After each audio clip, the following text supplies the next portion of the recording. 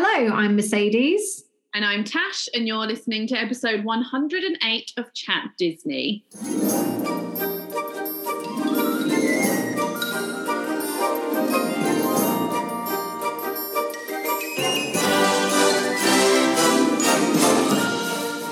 Welcome back to another episode of the Chat Disney podcast. This week, Mercedes and I are continuing on our journey, our time travel throughout the Disney decades. And this week, we're going to be heading into Mercedes' favourite and my second favourite decade, the 80s. Very excited to get into this. We will be concluding the episode with a very special segment of Mad Chatter, where we will be talking all about the new UK Disney cruise. But before we get into all of that, as always, let's have a little look at what has been happening in the world of Disney this week. So very exciting, Epcot Food and Wine 2021 has been announced, and it's going to be starting from July. So this is a few months ahead of time. Normally Food and Wine takes place in October. July gives us a little bit more time to enjoy the food and wine. I'm a huge food and wine fan, so for me, this is music to my ears. And also another really exciting bit of news that's come out of this week is that Disney is pushing a bit of a green eco message, and there's not going to be any plastic cutlery in the parks, which is really awesome. This is obviously going to be piloting in Walt Disney World and then slowly rolled out across the other parks as and when they reopen. I'm so excited about this whole thing. Like, I was reading about this earlier this week, and there's a whole push for more eco-friendly products in all the parks. And I know that they're selling a set of bamboo reusable utensils as well, which come in their own little holder that has engraved with like the Disney park, whatever Disney park it is. So super exciting that they're putting more into that. Heading over to Disneyland for some news today, and the Blue Bayou restaurant has added alcoholic beverages to its menu. Hallelujah! For those of you who like a drink when you go to the parks, there is now another location where you can sit back, relax, and have a glass of wine or a beer at the end of a very long and tiring day. Yeah, very, very good. And a much needed change, I think, for all the parents out there.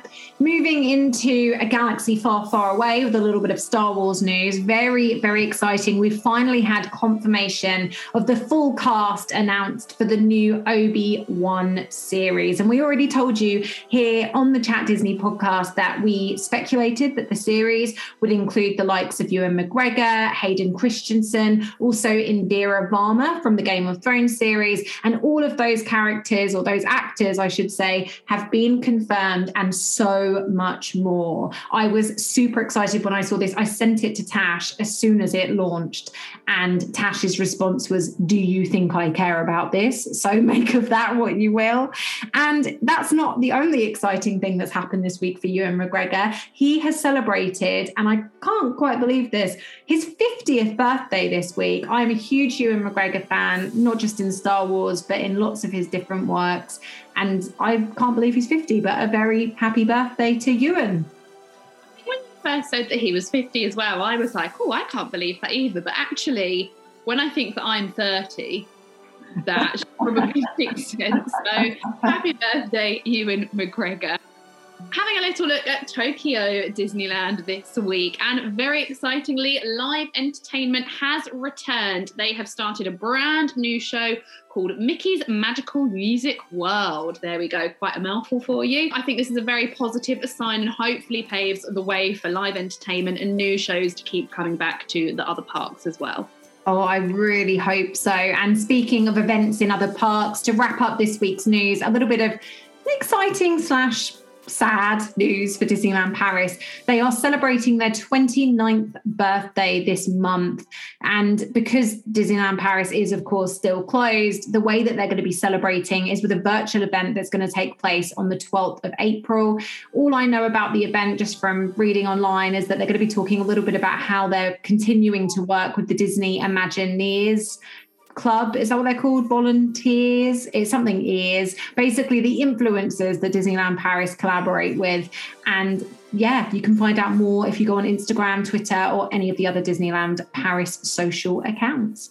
And that is pretty much everything that has been happening in the world of Disney this week. We're now going to head into my favorite era, the 1980s.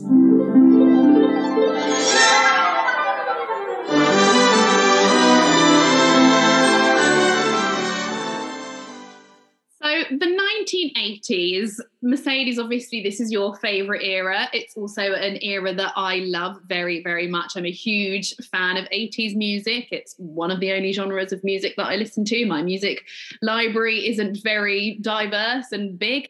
Mercedes, what is it you love so much about the 80s, and what do you think of when you think of the 80s? For me, to sort of summarize the 80s, it's bright neon, it's leg warmers, it's big hair, it's fluorescent makeup, it's workout fitness videos in lycra and thongs. It's just chaos. And I love that. And the thing that I love the most about the 80s, you mentioned music. For me, it's very much film. My favorite movie of all time, shock horror. It's not a Disney one. It's actually Back to the Future, which obviously is you know, an 80s iconic classic movie. I love things like The Breakfast Club, Pretty in Pink, all of those kind of films, Gremlins. For me, I think the cinema that came from the 80s is the reason that I love it so much. Definitely. And I think, as we will discover as we go through this year by year, the 80s was very much a big time for finding new technologies and things like VHS and video gaming and all this stuff that we'll talk about as we kind of go through the 1980s on our little magical time traveling journey. So, Mercedes, why don't you kick us off with 1980? So 1980, the year itself that started this awesome decade. Well, we've spoken a little bit in previous episodes about re-releases, and this really continued as we move into the 1980s. So in the year 1980, Lady and the Tramp, Mary Poppins, Song of the South, and The Aristocats were all re-released for audiences in cinema.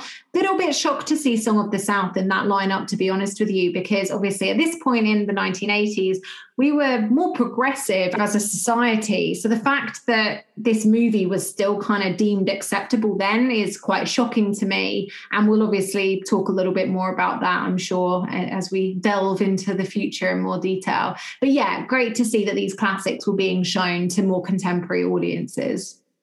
Yeah, absolutely. And one thing I noticed when doing research for this is how many movies were re-released throughout the 80s. There was obviously a big push to get them to new audiences, and I guess cinema became an even more accessible thing throughout the 1980s. As by the 90s, it was just a normal hobby that you would go and do, and I guess that started in the 80s. In terms of new film releases, we had Herbie Goes Bananas, which I've actually never heard of as part of the Herbie franchise, but there we go. Herbie Goes Bananas was released on June the 25th. And in terms of new releases, that was really all we saw in 1980. Yeah, I'm just Googling Herbie Goes Bananas. I want to know what it is that drives Herbie to go bananas. I've also never seen this movie. So the plot is that it's sometime after Herbie goes to Monte Carlo, and the protagonist has inherited Herbie from his uncle. They go somewhere, blah, blah, blah, blah, blah. There's a trio of villains, blah, blah, blah, blah, blah. Herbie tries to hide from the men at a bullfight. Herbie sees the men loading a disc onto a plane, so Herbie throws bananas at them before chasing the plane and biting its tail off. There we go. Who knew that the title would be that literal, that he actually throws bananas? Yeah, I thought that it was like a metaphor, not a metaphor, like a turn of phrase. Throwing bananas, yeah. I know exactly what you mean. But maybe the reason that they didn't have many new releases in the year 1980 is because this is the year that Disney started releasing movies onto VHS. And the first day that they did this was March the 4th. Some of the first Disney movies to make it onto VHS included Pete's Dragon, Escape to Witch Mountain, 20,000 Leagues Under the Sea, Bedknobs and Broomsticks, so some real classics that we've spoken about from the 60s and the 70s periods when we've been doing this little journey through the times. And these VHSs were initially not really available for wide release. You could only really get them from video rental stores. But how exciting. This is something that we take for granted completely now. I mean, now, you know, we just go on the internet and we've got pretty much any film we can imagine at our fingertips. When Mercedes and I were younger, growing up in the 90s, we had VHSs. And even now you think back to that, and that was, you know, a bit of a pain in the bum sometimes if someone hadn't rewound it properly or you wanted to go back, you'd have to rewind it manually. But imagine, you know, before this, you've had to go to the cinema to see your films, and now you can literally get it from the store and watch it at home.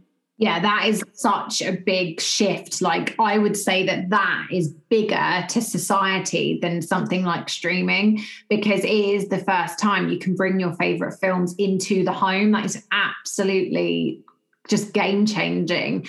And we'll talk about this a little bit more next week, I'm sure, as we move into the 90s. But there was even some complexity around getting hold of your favorite Disney movies then on VHS, because Disney have this kind of strategy, or they very much did back then, where they would only release movies kind of every 10 years. And this was the same for classics when they were being released to VHS. So those movies that Tash mentioned there that all kind of came out on VHS, Disney wouldn't have released them again for, you know, another 5-10 years or so. So that was quite a challenge when you were a child. I remember my mum desperately trying to get hold of The Little Mermaid on VHS for me, and she couldn't.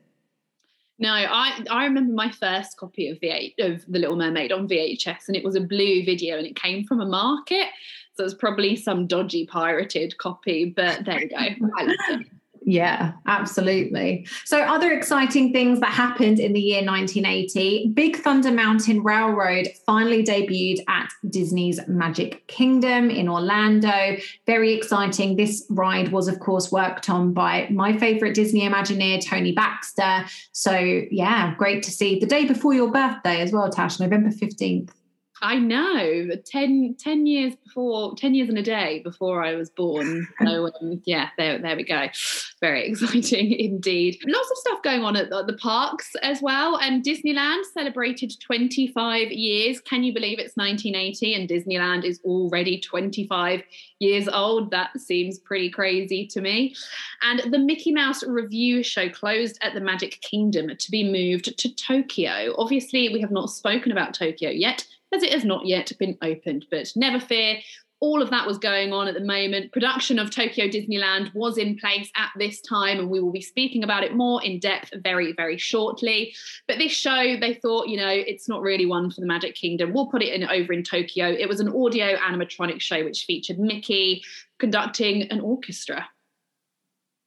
Oh, it kind of sounds like a poor man's PhilharMagic. I've actually never heard of it before, but yeah, I wonder if that's kind of what inspired PhilharMagic to become a thing. Very exciting.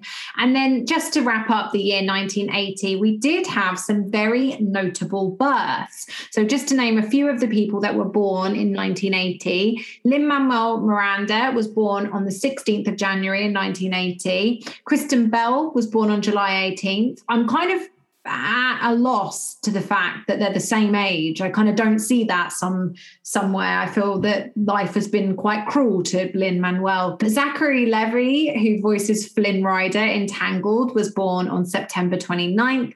Ryan Gosling, who did, of course, make his child star debut in the Mickey Mouse Club, was born on November 12th, 1980. And Christina Aguilera, who was also a founding member of that sort of 90s lineup of Mickey Mouse Club kids, was born on December 18th. Oh, there we go. Lots of famous people. And I feel like that will carry on again throughout this decade. But moving on to the next year, 1981. And again, we saw lots of movies being re-released. These included Freaky Friday, Mercedes, your favourite with your heartthrob, The Swiss Family Robinson, Cinderella, and all the Herbie movies were re-released in 1981. Even Herbie Goes Bananas. I mean, it's a bit, you know, it's only been out for a year, it's being re-released, I don't know, but all the Herbie movies apparently, so I'm going to include Herbie Goes Bananas in that too. Nice. We did have, amongst all of these re-releases, a brand new Disney classic in 1981 as well. This movie is one that my mum is notorious for falling asleep to. I don't know why, but every time I used to put this on as a child, it would send my mum into a deep sleep.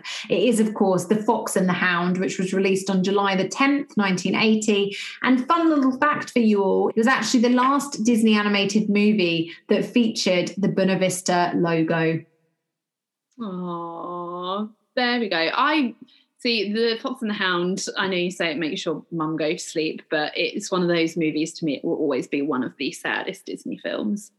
Yeah, I'm not with you on that one, I'm afraid. So let's talk about some different movies. So we had some more VHS releases this year, Tash, one of which was Alice in Wonderland, great classic there. We also had Treasure Island as well. We spoke about how that was the first ever Walt Disney live action movie. So that's quite a big deal. Pollyanna as well, one of those other classics. And also The Shaggy Dog. I mean, we cannot get through a decade without mentioning The Shaggy Dog. Who knew? Sorry, listeners. Listeners are probably absolutely sick of this by now. Like, why are they banging on about The Shaggy Dog all the time? But you can't make this stuff up. It's wormed its way into every decade. There we are. So if Marty McFly turns up outside your house with a DeLorean and whisks you off to 1981, don't worry, Tash. You will be able to get your hands on a VHS copy. Absolutely, I'm very excited about this. Can't wait for my VH copy of The Shaggy Dog when Marty and Doc Brown come a-knocking. So another exciting thing that happened this year was Walt Disney Productions purchased the rights to Gary K. Wolfe's novel, Who Censored Roger Rabbit, which obviously Disney eventually turned into Who Framed Roger Rabbit. I knew that this wasn't original, but I didn't actually realise it was based on a novel. I feel like I knew it wasn't original, and then it's like, well, what else could it be based on other than a novel? But maybe I thought it was a comic or something like that. The idea of it being an actual novel seems weird to me. Yeah, and I'm interested to know if the novel features characters like Bugs Bunny, Mickey Mouse, Daffy and Donald. I think I might have to get my hands on a copy of that novel. Yeah, I imagine that it's probably quite a loose, and it's a character called Roger Rabbit who does a similar sort of, or has a similar sort of story arc, but they've added in the extra characters. I don't know. Another exciting thing that happened in 1981, Disney on Ice is founded. Mercedes, have you ever seen a Disney on Ice show? I haven't, and it's one of those things that I would love to explore once I have my very own children, if that's something that they would like to go and do. I can't say that it's high on my priority list at the moment. No, me neither. I went to see Beauty and the Beast on Ice when I was very, very young. And actually, a few weeks ago, I think my mum was clearing out our attic at home and she found the rose that we bought as a souvenir from that show. And that's where the first chip cup that my family has came from. It was a little plastic chip cup, which I now have the China version. So yeah, that was my experience of Disney on Ice. But obviously Disney on Ice is such a huge thing for a lot of families. And I know it's absolutely massive in America. I think they've just started taking bookings again and it's restarting again this year after the pandemic. So there's a little bit of extra news for any of you fans in America of Disney on Ice who want to go and see it. Have a look at that. I'm surprised it's that old. Yeah, I guess, yeah, but that would make it very old. I would have thought it was more of a thing of the 90s. I wouldn't have even said that. I've only heard of Disney on Ice in recent years. I'm surprised to hear that you went to see a Beauty and the Beast production. Maybe it had a bit of a hiatus for a while. I don't know. Yeah, 1981 was the year that it was founded. Crazy. And then other exciting things that happened in 1981. The Magic Kingdom celebrated its 10th birthday. Again, I cannot believe we're already at 10 years of Walt Disney World. Yeah, and actually we haven't spoken about it that much. Right now, we're in the middle of the 10th anniversary. All we've got is Magic Kingdom and Disney Springs or Disney Village Market House or whatever it was called back then. So it's kind of crazy that the expansions didn't come until much later on. Yeah, definitely. It took a while, but we will be talking about some more of those expansions in this episode, which I'm very, very excited. And then again, 1981 saw lots of famous Disney people being born. We had Justin Timberlake, who was obviously part of the Mickey Mouse Club, along with Britney Spears. She was also born at that year. We had Tom Hiddleston, who is, correct me if I'm wrong here, because it's Marvel. He plays Loki. That's correct, Tash. Yeah, I know something about Marvel. Josh Gad, obviously Olaf. Natalie Portman, very famous for Star Wars. Chris Evans, again, I know he has a connection to Marvel. Is he Captain America? He is Captain America. And actually, Natalie Portman is quite an iconic person because she's one of very few people that is actually a Star Wars character and a Marvel character. And she is going to, rumors thinks that she's going to be the new Thor. Ah, that's cool. I have not heard that. When you said that, I was like, she's not in Marvel, is she? She is in Marvel. She's already been in Marvel. So she plays a character called Jane, who is Thor's love interest. And in the comics, Jane becomes Thor. And that's what people think is going to happen in Love and Thunder. Okay, now you say that because I have actually seen Thor, and I actually quite liked Thor, and now I remember that she was in it. So yeah, my memory is terrible. I only watched that movie last year. And Beyonce was also born in 1981, and obviously she went on to voice Nala in the live-action Lion King. She did indeed. And then the final thing to happen in 1981, and something that definitely paved the way for my childhood, and I'm sure a lot of our listeners' childhoods as well, was that Disney started to release video games. And these mostly contained Mickey Mouse and were in collaboration with Nintendo. I remember playing some of these old Nintendo Disney games with my uncle when I was a child. My favorite was the Aladdin video game that came out in the 90s. I also really vividly remember the Hercules game that was on PlayStation, again, came out in the 90s. So if Disney video games are something of an area of interest for you, definitely send me a DM on Twitter because I have very fond memories of playing these games. And that pretty much wraps up 1981. Shall we move into 1982? Let's. So a big movie was released in 1982, and I'm not a fan of this movie, but I very, very much associate it with the 80s because Tron was released. And I know that nowadays people look on that movie not so fondly, but I'm quite grateful to this movie because, trying to do quick maths here, 30, 40 years later, we finally got the Tron ride at Shanghai Disneyland, and it is one of the best Disney rides, in my personal opinion. Obviously, it's coming to Walt Disney World very soon. Hopefully this year, I think it's going to open. So yeah, this is why I'm appreciative of this movie. Yeah, I don't like this movie. Let's move on.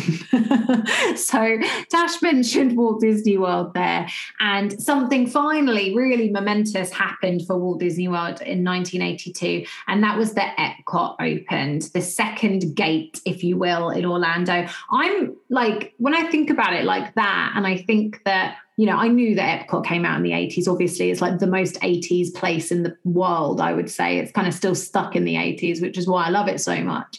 But to think that it came out like 9 years before I was born, it definitely feels older than that, which is quite interesting. And one of the opening day attractions was Journey into the Imagination. And anyone that's been on that attraction, I think it kind of shows that Journey into the Imagination is that old because it, in my opinion, is in need of a little bit of a facelift.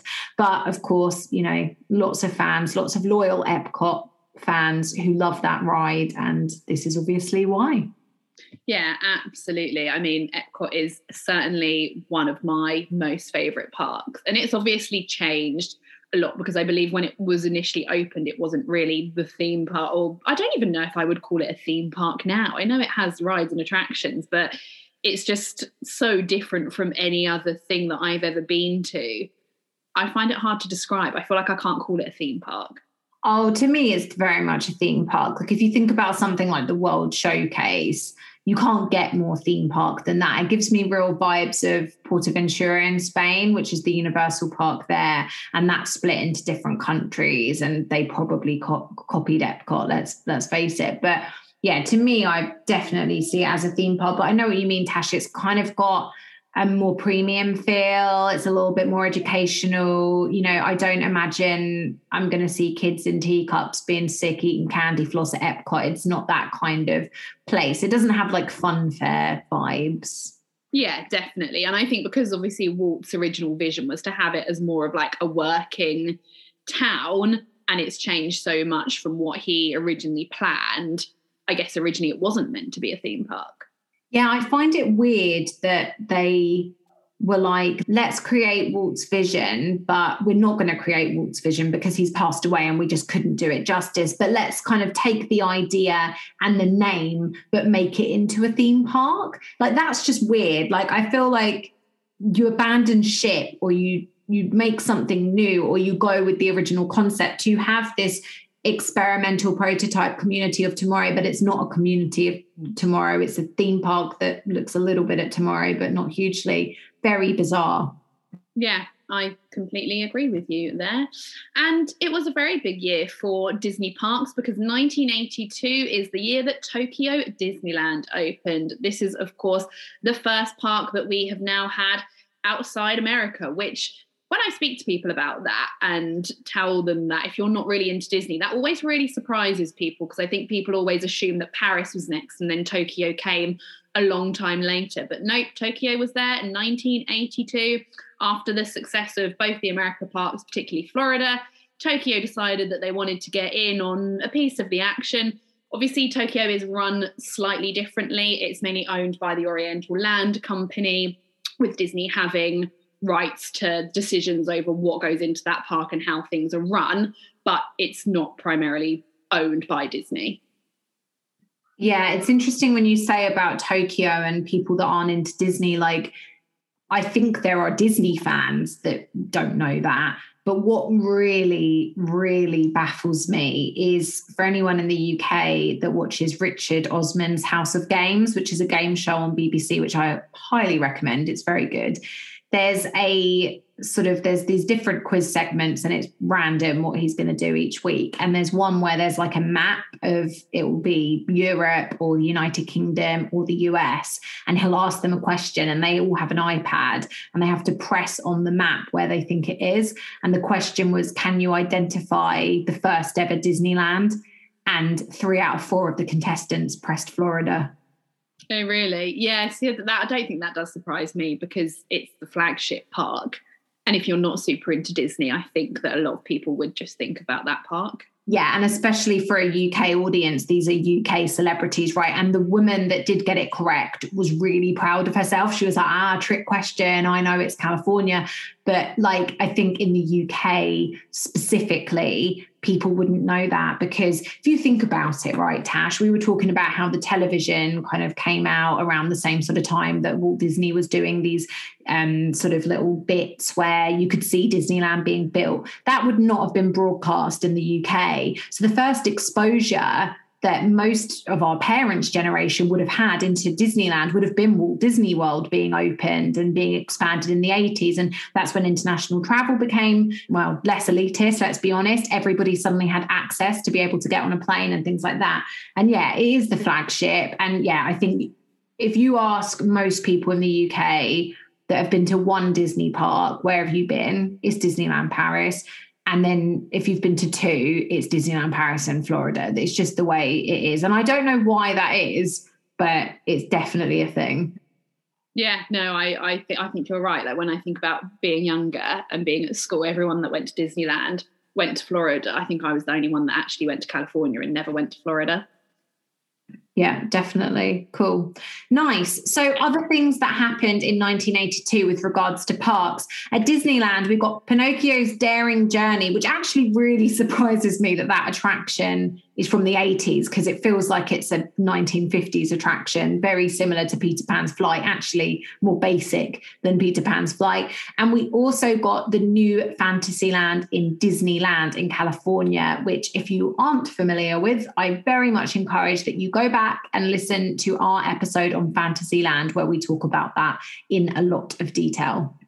Yeah, absolutely. It was basically a big facelift that the whole place got, to give it that more sort of Bavarian feel and vibe in terms of the architecture and things like that. But certainly go back and have a listen. I think when you talk about New Fantasyland, a lot of people think of the Magic Kingdom expansion that we now know as New Fantasyland, and we don't often realise that California has also had a New Fantasyland as well, although it was in 1983. And I'm sure that we'll have another new Fantasyland in years to come as well. So something that came out in 1982 that I was certainly a massive fan of throughout the 90s was Disney Channel. So Disney Channel started broadcasting on the 18th of April in America. And this started with a show called Good Morning Mickey, which, Tash, would you care to tell us a little bit more about that? I really wanted Good Morning Mickey to be like a Good Morning Britain or like a BBC breakfast show. But no, sadly not. Good Morning Mickey was simply kind of, what we know or where we would place those Mickey Mouse shorts today. It was a compilation of shorts all put together for the Disney Channel. But how exciting that this was the first thing to come out of it. And I'm so excited to talk more about the Disney Channel as we get into the 90s, because I think what Disney Channel was originally, Good Morning Mickey, obviously Mickey Mouse shorts. We had a lot of these shorts with the original 5 or the famous 5 in them. And then it very much changed in the 90s, where we started getting more kind of shows aimed at young pre-teens and things like that. So I'm so excited to talk about that. And I'm sure you are, Mercedes, as well, because I know you're a huge fan of the Disney Channel. Oh gosh, yeah, I was a Disney Channel obsessee, so I cannot wait for that next week. And 1982 also brought about some more celebrities. So Tash, I know you are a huge fan of this individual, Daveed Diggs. I don't know if I pronounced that correct. David, I'm not sure how to say it, but the guy from Hamilton and the guy that's going to be playing Sebastian in the new live action Little Mermaid was born in 1982, along with Seth Rogen, who voices Pumbaa in the live action Lion King, and Anne Hathaway, who's famous for playing the main protagonist in The Princess Diaries and also the White Queen in the Tim Burton Alice in Wonderland. But again, I find this really interesting that all these people are of similar age but then when I think of Anne Hathaway, I still think of her as The Princess Diaries, and that film came out, probably about 15 years ago, maybe even more than that. But I think of her as being so much younger than someone that was born maybe in like the previous year. Yeah, I think what's going to freak us out is when we're looking at births of 1990 and 1991 and we get a glimpse into who's the same age as us. Oh, God, yeah. And who's younger than us? Oh, I haven't even thought about that. Yeah, that's going to be scary next week. And to finish off the year, obviously, Christmas is at the end of the year. We love a bit of Christmas at the Chat Disney podcast. And the very first Mickey's Very Merry Christmas party was held at the Magic Kingdom. Straight into 1983. And again, more exciting things going on this year, although it was more of a quiet year for Disney. And the live action division of Walt Disney Productions was incorporated as Walt Disney Pictures. And this happened on April the 1st. And this was to kind of separate and diversify their films that were obviously going to be live action, because some of them were going to be intended for slightly different audiences than the animation. So it kind of put those two studios, I guess, as two separate things. Very interesting indeed. And final bit of news that happened in 1983, as Tash said, not a very successful one in terms of Disney news, but there we are. The Mickey Mouse balloon made its final appearance at the Macy's Thanksgiving Parade. And after the news that we shared last week with it, being blown off course because of wind and so on, it's probably good it was retired. Probably. I find it interesting that when I was researching this, I learned that the Donald Duck balloon continued on past 1983. So I don't know why the decision was made to get rid of Mickey and keep Donald, but maybe he was just more popular at the time, or maybe Macy's just really liked him. I don't know. I think it's probably more likely that the Mickey balloon was damaged. Maybe, who knows? So let's head straight into 1984. And again, quite a lot happening in 1984 for the Walt Disney Company.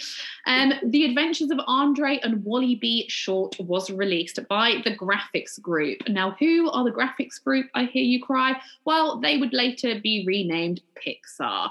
And The Adventures of Andre and Wally B is, the short that most people would think of as being the original Pixar short. And we know that they became very, very famous for their shorts. And this very excitingly paved the way for a lot of what we're going to be talking about in the next episode, because this short is what really sparked the company's interest in computer animation. And where would the Walt Disney Company be today if it wasn't for computer animation? Yeah, this is huge news and a really big testament, I think, to what Tash was saying at the beginning of today's episode around technology and advancements really taking over the 1980s. And something else took over the 1980s as well, because 1984 was the year in which Mike Eisner became CEO of the Walt Disney Company and Frank Wells also stepped in as president. And it seemed like a partnership that was kind of made in heaven. It went very well in the beginning. But those of you that have watched the Imagineering series will know that sadly, once Frank Wells wasn't around anymore, Mike Eisner was at the helm on his own and unstoppable. And a lot of poor decisions were made, unfortunately, under his leadership. Yes, there's a lot about that in the Imagineering series, isn't there? And about all the controversy surrounding Mike Eisner. And a lot of people don't look back on his time fondly, but there we go. He was a big part of the Disney Company during the 1980s. And along with Mike Eisner joining the company, someone else celebrated something big at the company because Donald Duck turned 50 in 1984. Maybe that's why Macy's kept him in the Thanksgiving parade. I don't know. There were lots of Donald-themed parades at both Magic Kingdom and Disneyland, and Tokyo introduced a very special staged show called Donald Duck's Birthday Party. Nice. I'm glad Tokyo was celebrating the man himself. And final bit of parks news for 1984, the Alice in Wonderland attraction reopened, completing Disneyland's new Fantasyland. And in Epcot, the Moroccan Pavilion opened. So kind of interesting to me that pavilion wasn't there for opening, but nice that Epcot decided to add more locations as the park was more established. So with all of that in mind, shall we head into 1985? Let's. And things get a little bit dark and dingy here because the only movie, well, there is some light at the end of the tunnel, but the main bad thing that happened in 1985, there wasn't a lot of news. The Black Cauldron was released. And obviously, we know that this film was a huge flop for Disney. I think it nearly bankrupted the company. Probably it was so bad. And a lot of people still look back on that very not fondly at all. I watched it for the first time myself last year, and I cannot say I enjoyed a single moment of it. Wow. Chris Fletcher at 37 Disney Street will be very angry with you, Tash. I really like The Black Cauldron, and it's quite an interesting one because I don't think it scored that badly by critics, which is quite interesting. Like, I'm just having a little look now. Let's see. So in terms of the box office reception, as you say, Tash, it wasn't great. It cost $44 million to make this movie. Do you want to have a stab at how much it grossed? Oh, God, like 5? No, it was a little bit more than that. It was $21.3 million. So it resulted in a loss. They lost like almost $20 million for this movie, which is crazy. More than 23. God, maths is not my strong suit. $23 million lost, which is really bad. And another big reason as to why it did so badly is that the Care Bears movie was also released at the same time. And I think just to add insult to injury, really, Disney lost in terms of, box office success to the Care Bears movie, which made $22.9 million domestically. Definitely. I used to love the Care Bears movie. Now we're going off on a tangent. It was one of my favorite movies growing up in the 90s. And I guess, $23 million loss obviously is huge. But I guess now in the 80s that Disney have got 3 parks under their belt, it's not as significant, when we were talking in the 90s about how much Sleeping Beauty cost to make and then how much that lost at the box office. That was really significant for the company at the time, whereas they could probably put this down more to being a big flop. Yeah. I'm just looking at the critics' reviews and they're quite divisive. So the Chicago Sun-Times said the key to the movie is in the richness of the characterizations, and the 2 best characters, I think, are the Horned King and a fuzzy little creature called Gurgi, which I tend to agree with. I think that people that watch those movies remember those characters. I think that the main protagonists are very forgettable. And then Walter Goodman from the New York Times said, people old enough to recall their delight at earlier feature animations, no doubt burnished by memory, are not, of course, the audience at which The Black Cauldron is aimed, nor apparently is it aimed at youngsters who have had a taste of more sophisticated animation from the Star Wars breed of movie. So quite a negative critique there. I'm going to put it out there, and sorry, Chris Fletcher, if you really love this movie, Gurgi is one of the most annoying Disney characters. Probably the most, actually. Yeah, he is the most annoying Disney character, if you ask me. He sacrifices himself. He's good. He's so annoying. No, I like Gurgi. Oh, I am not a Gurgi fan. But all was not lost in 1985. After the flop of The Black Cauldron, there was a very famous meeting that people refer to as the Gong Show. And this was a meeting to pitch ideas for Michael Eisner. Obviously, he was just made CEO in the previous year, and Jeffrey Katzenberg. And this led to a lot of proposals for films that went on to become successful and famous for the Walt Disney Company. So in this meeting, proposals included a sequel to The Rescuers, which we obviously now know as The Rescuers Down Under, Oliver Twist with animals, don't need to spell out what movie that became, and there was also suggestions for The Great Mouse Detective, Treasure Island in Space, which I think, isn't that like a Muppets in Space version now? Something. Are you joking? Treasure Island in Space a thing? Treasure Planet! Oh, yeah. That's how much I've actually never seen that movie. Oh yeah, Treasure Planet, Treasure Island in Space. That connection. It's literally got all the same characters. Oh, I don't know. I've never seen it. I've never seen Treasure Island, as we've already established, and I've certainly never seen Treasure Planet either. I can't even get the name out. But there is I'm thinking of Muppets in Space, and then Muppets Treasure Island. I'm putting there's Muppets Treasure Island. Okay. There we go, my error there. And I think the biggest and most exciting thing for me to come out of this meeting was the suggestion to finally make an animated version of Hans Christian Andersen's tale, The Little Mermaid. Yeah, I mean, most of those movies that you just cited are absolute garbage. So much for Mike Eisner being like, let's turn the animation department around. The Rescuers Down Under, Oliver and Company, and Basil the Great Mouse Detective, and Treasure Planet. Let's throw that in there for good measure, even though that wouldn't be released for many decades to come. They're some of the poorest Disney movies, and where we've just upset our dear friend Chris Fletcher by talking trash about The Black Cauldron, I know that all of the 37 Disney Street podcast hosts hate Oliver and Company. I don't dislike it as much as they do, but I don't think it's one of Disney's finest works. Yeah, I agree. I mean, they really hate it with vengeance, don't they? And it's not my favourite, but I don't feel quite as passionately about it as they do. No. So that big meeting took place in 1985, as Tash said. And then in 1986, just 1 year later, one of those movies did come into fruition. Basil the Great Mouse Detective was released. I actually quite like this movie. Again, it's not going to make any top 10 lists of mine. Maybe like top 10 Disney movies of the 1980s, because, it's slim pickings. But it's not a favourite of mine, but I like it. It's got a lot of nostalgic memories for me. I know that bat character used to frighten you, Tash. Fidget, I hated Fidget. I actually think he's quite cute now. Cute? I think he reminds me of Bartok from Anastasia, and I love Bartok, and I feel like they've got the same kind of story in the sense that I feel like Ratigan, how like Rasputin is like with Bartok, like kind of makes him bad. I feel like Ratigan does the same with Fidget. Okay, so Tash and I are currently recording this over Zoom because, pandemic. I'm just going to share my screen. Have you forgotten how he looks? No, okay. Mercedes is showing me that famous picture of him with his teeth out. There, he's terrifying. That is 100% why I was scared of him when I was young. If you look at that nice little picture of him smiling and the picture of him with the little, is it a beret on? He's quite cute. What, here? Yeah.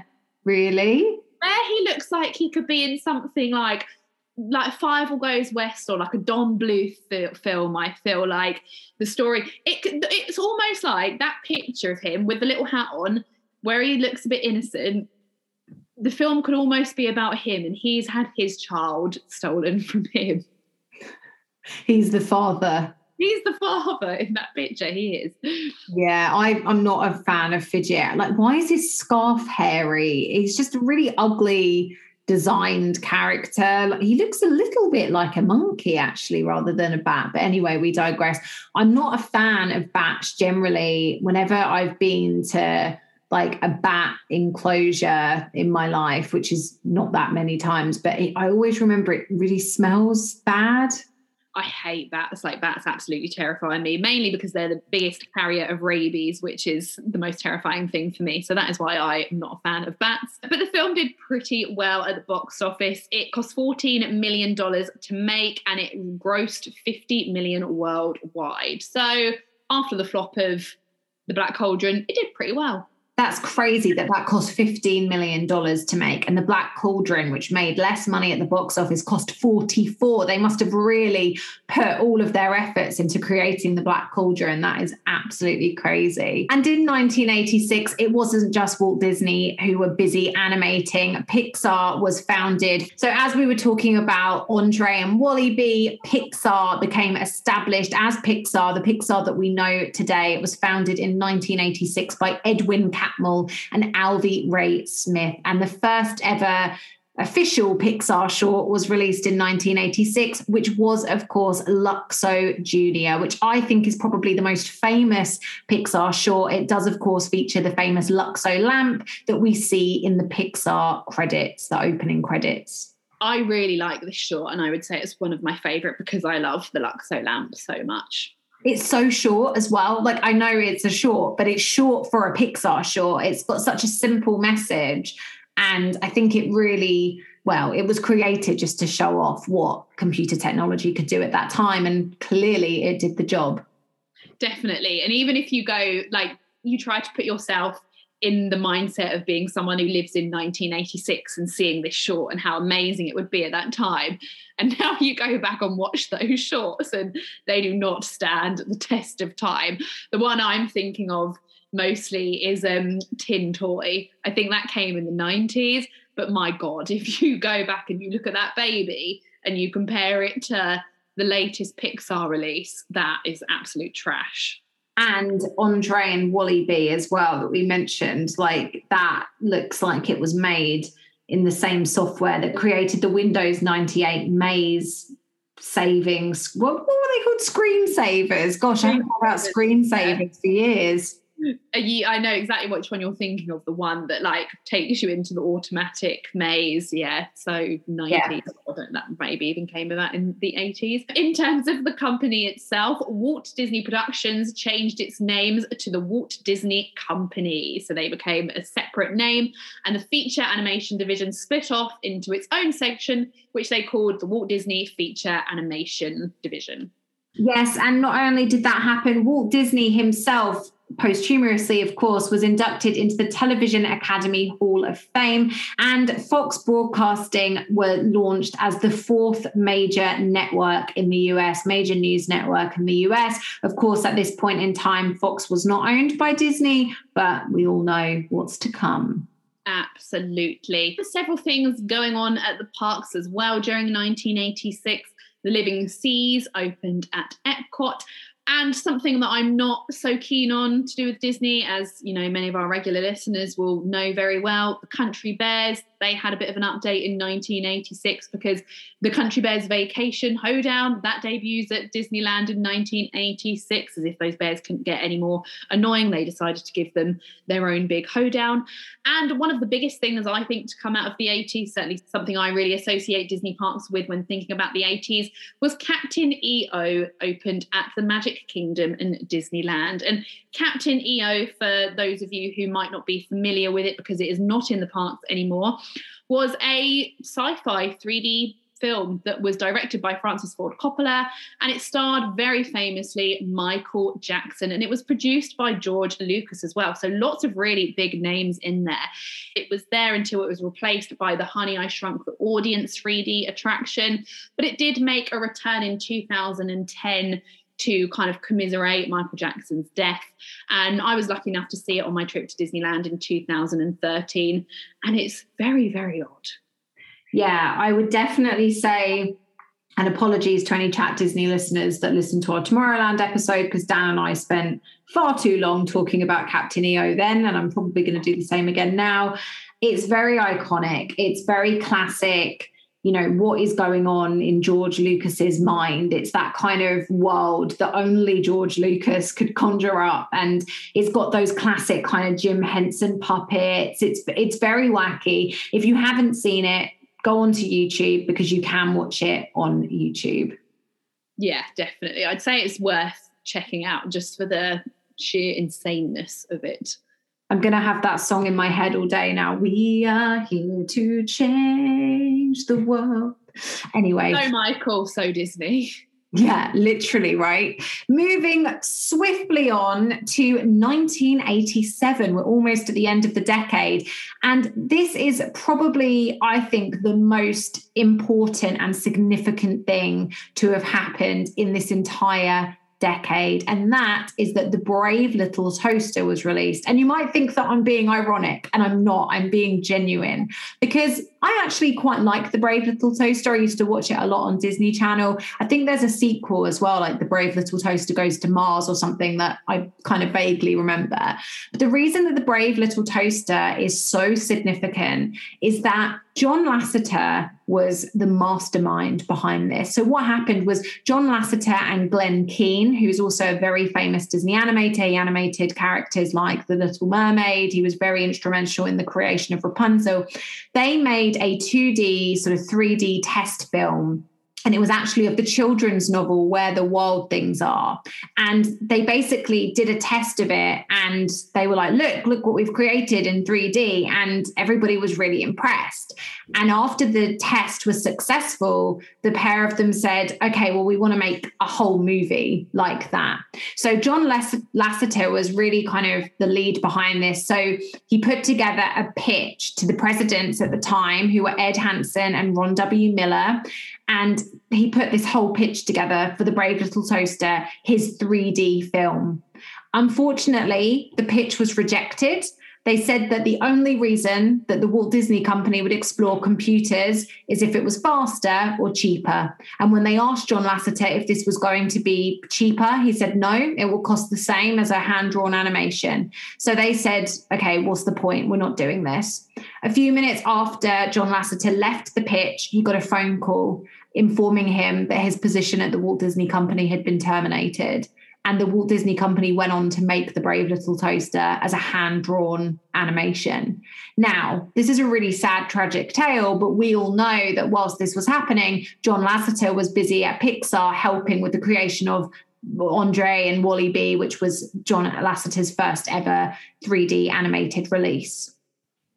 Yeah, I mean, that's crazy. I even think actually probably until about 10 years ago, I didn't realize the significance of The Brave Little Toaster in terms of Disney. And I think a lot of people now are not familiar with this story at all.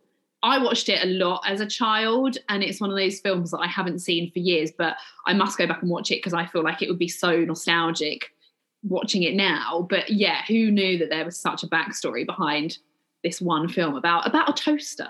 Yeah, and it makes me hate the film because I know what went on, and I know that the person that kind of, came up with the concept and was so passionate about making it didn't get to make it in the way in which they envisioned. And also, I think it makes sense, like household objects. It was obviously a toaster for a reason. Like Tash said, the baby in tin toy looks awful. Okay, well, how can we get around that? Let's use inanimate objects like a toaster. We've seen success with that with obviously Toy Story, which would come in the 90s, and then The Bug's Life as well. And so it made sense to feature characters that were not human because they could get away with the animation not looking as slick.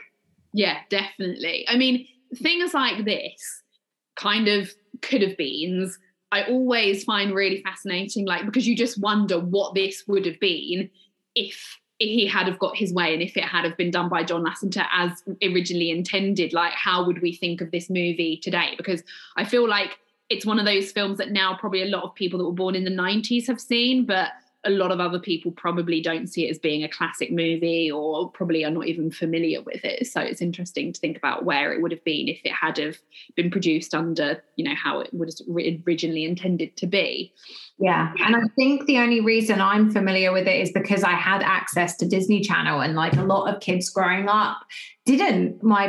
Grumpy, my fiance, Grumpy, that's what I meant to say. He did not have any channels growing up apart from, your terrestrial 1, 2, 3, 4 and Channel 5 when it debuted. Big day if you've only got 4 channels in your household. So he probably has never heard of The Brave Little Toaster because I think it was only accessible to those of us that had Disney Channel. But anyway, that's enough on The Brave Little Toaster. Tash, what else happened in 1987?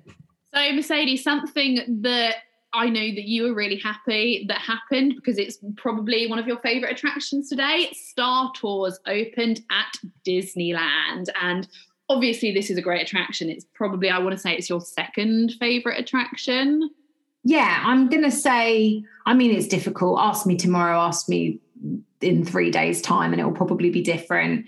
It's definitely in my top 5 Disney attractions, definitely. Good. And it almost wasn't Star Tours. So Star Tours was first produced, or the ride that later became Star Tours, as a live action simulator ride for The Black Hole, which was a live action Disney movie. But they didn't go ahead with that because it was going to cost them $50 million to make. And the film wasn't that popular. So they decided to shelve that. But then obviously with the success of Star Wars, they thought, hey, we could take this idea, we could take the idea of having a simulator, which takes people on a journey, and we could give it to something that is successful like Star Wars. And in the end, it cost $32 million to make. So they managed to take a more successful franchise, knock the price off, and they gave us Star Tours, and thank God they did. I just love that ride. Can you imagine if it was some trashy black hole? We spoke about the black hole last week and neither myself nor Tash had heard of it before, so thank goodness that didn't happen. But George Lucas, we said when we were talking about Star Wars in our 70s episode, he only wanted to collaborate with Disney. Once Star Wars was a success, he originally pitched the movie to Disney, and I bet they're kicking themselves that they didn't take him up on it. But after that, he said, Disney are the only company that I want to collaborate with. And as Tash said, it gave us Star Tours and it gave us Captain EO, as we said, in 1986. And Captain EO was so successful that it opened at Tokyo Disneyland in 1987. Absolutely. And then another random thing that happened in the parks in 1987, Disney thought it would be a good idea to incorporate their own currency. So Disney dollars were brought into the parks. These were initially in $1 and $5 bills, and they were originally used at Epcot. And in the same way as money is used, you could use them to buy anything within the parks, kind of like having a voucher, I guess. A little bit pointless when you could just use your own money, but I guess if you're going to Disneyland, how exciting to have money that's got Mickey and Minnie and Donald on it. Yeah, so this debuted in Disneyland and in Walt Disney World, I'm assuming, if it was used at Epcot. Yeah, and you can still get like Disney dollars in Walt Disney World. I don't know if you can in Disneyland, but I have seen them, and I guess it's a clever way, isn't it, to get you to use your money on Disney merchandise, because at the end of the holiday, if you've still got a load of Disney dollars left over, there's only one place you can spend them. And the final thing that happened in 1987 was that Big Thunder Mountain, after the huge success it experienced in Walt Disney World and in Disneyland, also opened at Tokyo. So lots going on in 1987. So getting towards the end of the 1980s, and 1988 saw a couple of kind of big movies released, but also I don't know how successful we would deem them as being today, because finally Who Framed Roger Rabbit premiered in New York City. We spoke about this earlier with Disney obtaining the rights to the novel, and Oliver and Company was also produced. We've already spoken about this, so I don't think we have to say any more on that. No, let's leave that one there. Who Framed Roger Rabbit's a really interesting one because a lot of people cite that as being their favourite movie of all time. I know that it's a really, really popular one. It's certainly considered a cult classic. We've had a lot of enhancements to Disney parks that are based around Who Framed Roger Rabbit. So that kind of, to me, is indicative of the fact that it was probably quite popular at the time. Interestingly, Who Framed Roger Rabbit is a movie that I really like, and it was directed by Robert Zemeckis, who also directed my favourite film of all time, Back to the Future. Yes, so there we go. There's a likeness there. For me, I give or take Roger Rabbit. I tried to rewatch it. Really? Get into it, yeah. No way. Mm-hmm. It's not for me. Isn't it you that used to be obsessed with Betty Boop? Betty Boop, yeah. Yeah. Yeah. It's a weird film, I think. But okay, I won't press you. We all have I mean, I like the Black Cauldron, so who am I to judge?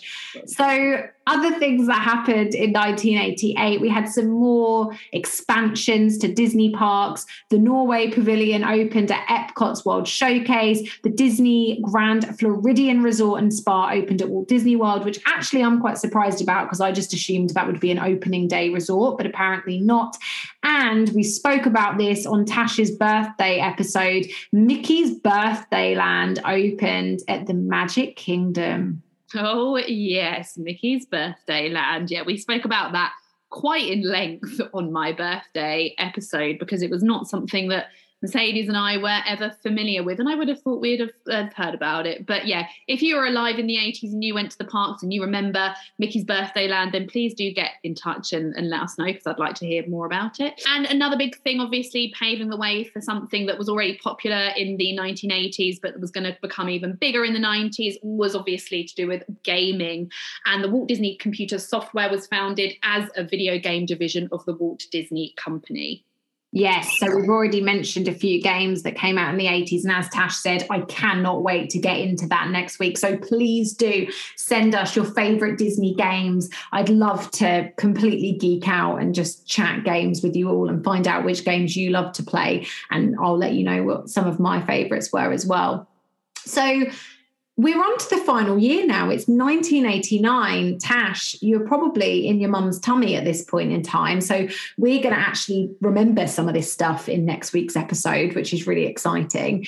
And the first thing that I want to talk about in 1989 is that Honey, I Shrunk the Kids was released. And this is a movie that I absolutely love. It just fills me with so much nostalgia. I watched it a lot on Disney Channel when I was a kid. I thoroughly enjoyed the Honey, I Shrunk the Kids play area at Hollywood Studios, or Disney's MGM as it was known back then. I really like this movie. Yeah, I really, really like this movie. I rewatched this last year when Disney Plus first came out. It was one of the first things I rewatched. And yeah, I just think this is such an enjoyable family film, such a feel-good movie. Yeah, I really like this movie. And of course, 1989 saw another big release, and hallelujah, The Little Mermaid was released. And obviously, this is probably my favorite Disney movie. It's always between that and Beauty and the Beast, but I love Ariel. Ariel is my favorite princess. Mercedes, hold your thoughts to yourself on that one. But finally, I think this is a really positive light for the Walt Disney Company after the failure of the Black Cauldron. And, you know, I know that things like Oliver and Company did okay, and Basil, the Great Mouse Detective, did all right at the box office. But, you know, we look back at those movies now and we think like, yeah, they're not great. But finally, The Little Mermaid, what a classic.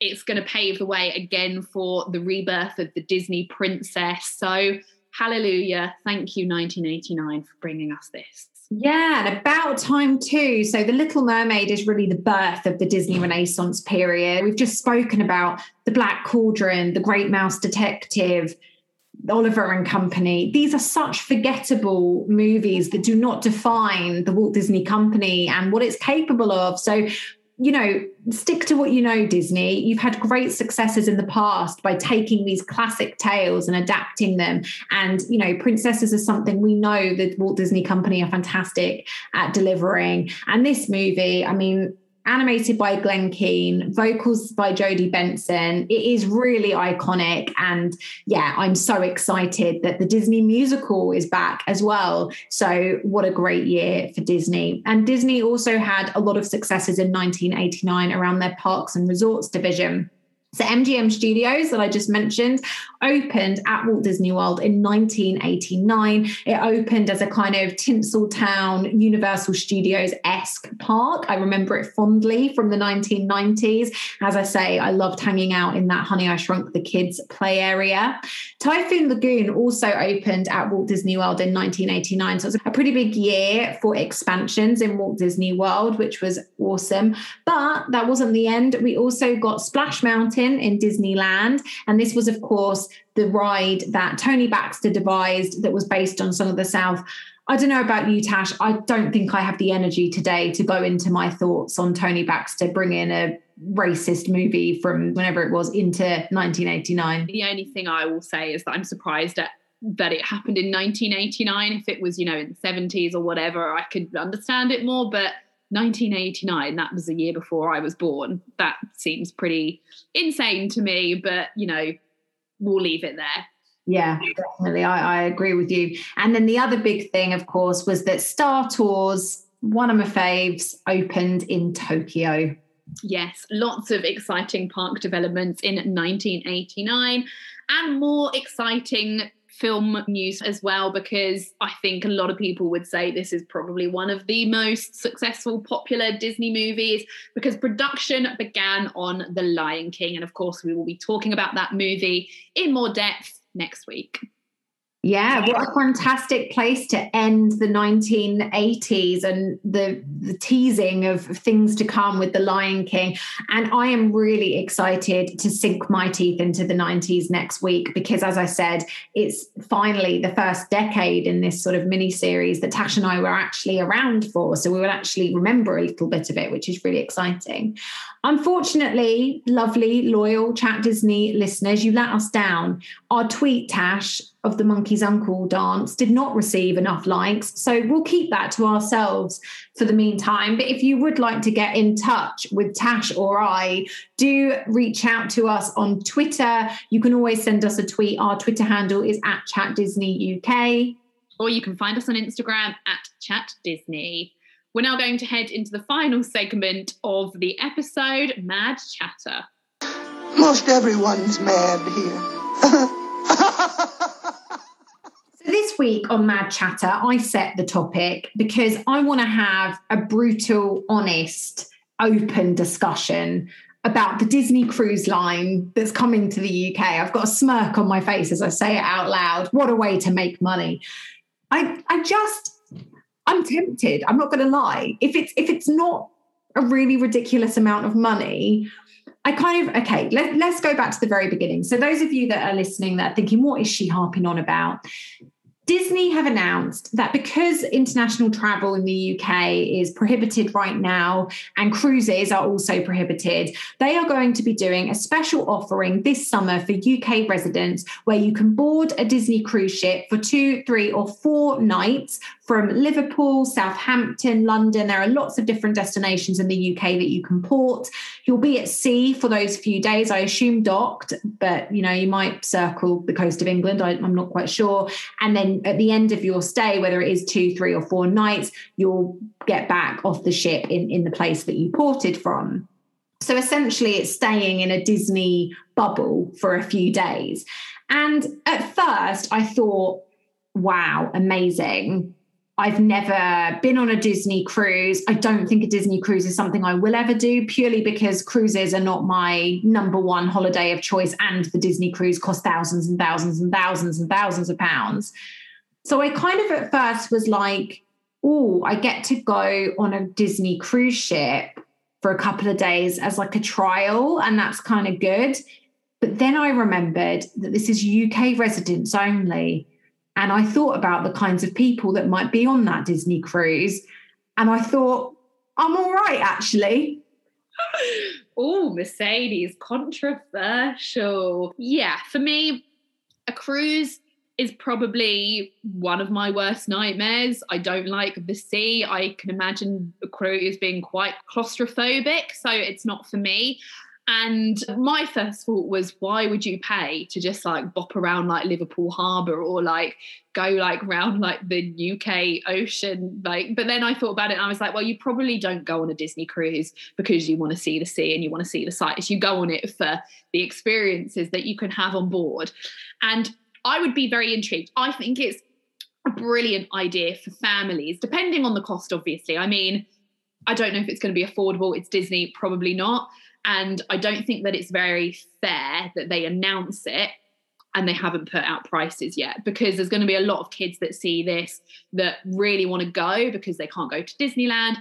And I think there's going to be a lot of parents that have to let their kids down when they probably announce how expensive it's likely to be. Yeah, there's some bits that I'm intrigued by. Obviously, we've got West End style shows on. I think it's Beauty and the Beast from looking at the advert. That would be amazing to see. I'd like to know what the dining experience is involved and the meet and greets. But I can't help feeling that this is very much like a quick, like get it out of the bag, like let's make some money, and that it's going to be, you know, you've got one show of Beauty and the Beast and it's not going to be West End quality. You've got it will be. Okay, well, maybe it will be. I can't help feeling like, apart from that your character meet and greets are going to be like the same few characters. I could be wrong, and I hope I'm wrong, but I don't feel like it's going to be your American standard Disney cruise. I think it will. And let me tell you why. Disney have got all these ships right now that can't go anywhere, right? So yeah, it's a quick and dirty, like, yeah, quick, get it over to Liverpool Harbour and sit it there, we'll make some money. Like, yeah, 100%. That is definitely what's happening here. But the cruise ships themselves, they're the same ones that port from the Caribbean and stuff. So the quality is going to be the same.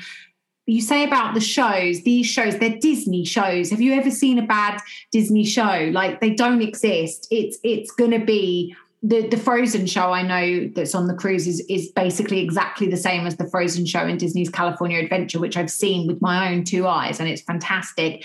What you've got to remember is as well, Tash, we've got all these West End actors and actresses right now that are out of work. So I think the caliber of talent is going to be, you know, top notch.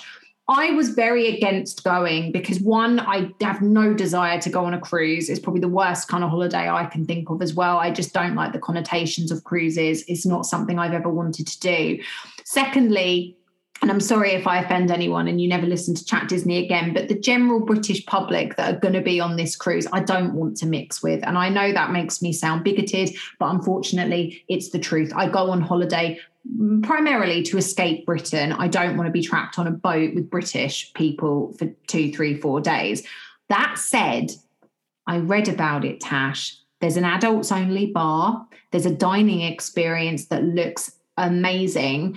This, I'm not 100% sure if it's correct, but I was listening to 37 Disney Street and Lucy was saying that the boat that it is, because you know they have the different ones like the Magic, the whatever, the one that it is, the restaurant is a Rapunzel royal table, and apparently the rapscallions, the ruffians come and do like a musical dining experience. So when I started to read about adults only dining, adults only bar, there's a spa as well. You can get massages, treatments. It's all you can eat, food's included.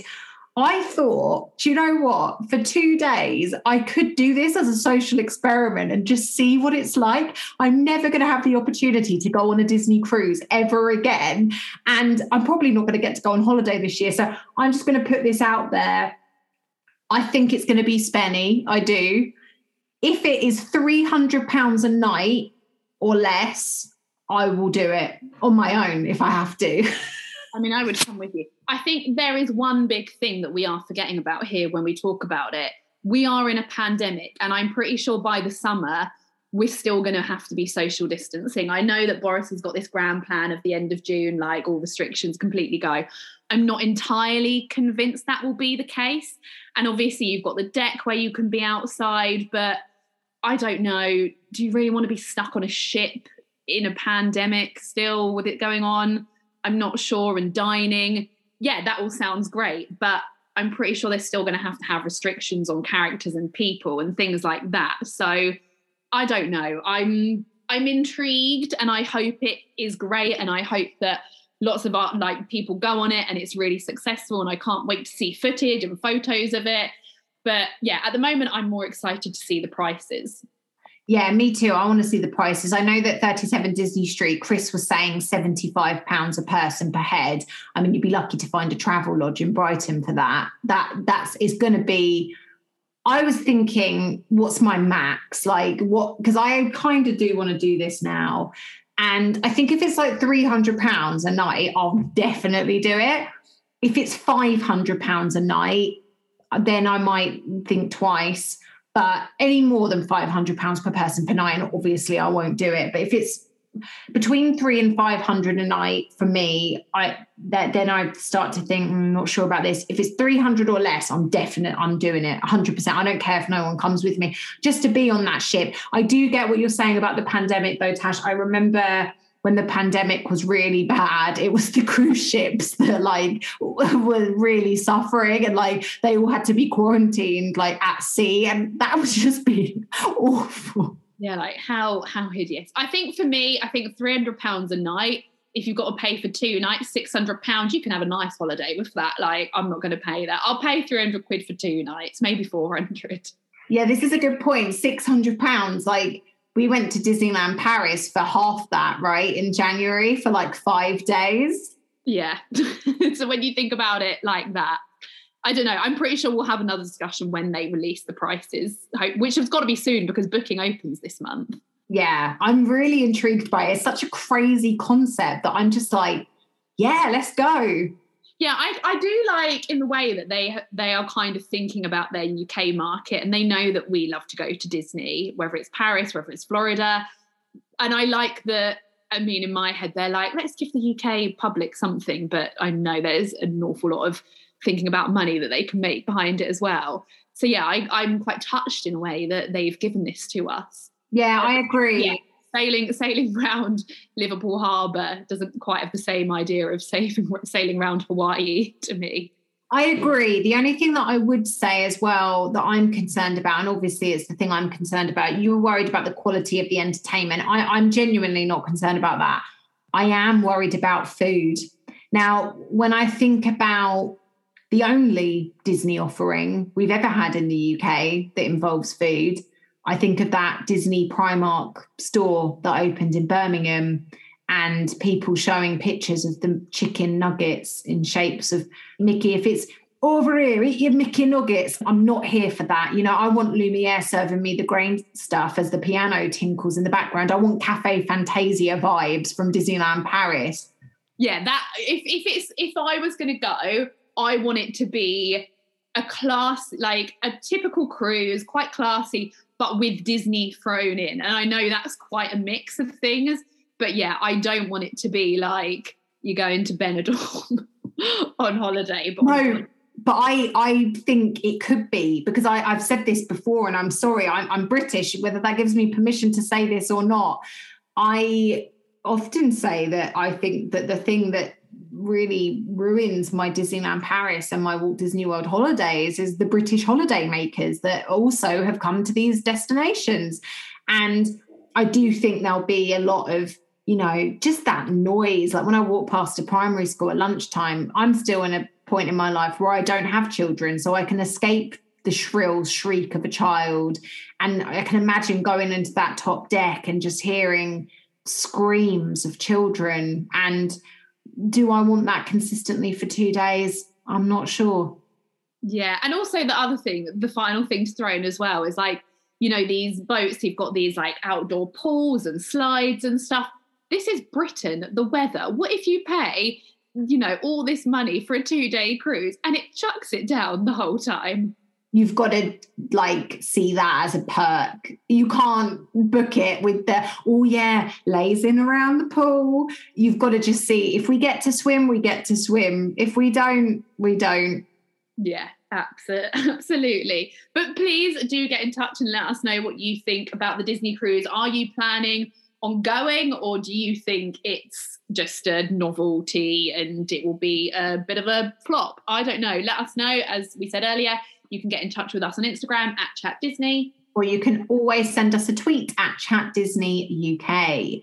So next week, as we said, we are diving into the 90s, the year in which Tash and I grew up. There's going to be a lot of nostalgia for us, a lot of memories, a lot of throwbacks. I'm really looking forward to it. Yes, I cannot wait for this one. We will speak to you next week. Bye for now. See you then. Thank you. Goodbye now. Goodbye. Goodbye. Thank you. Goodbye.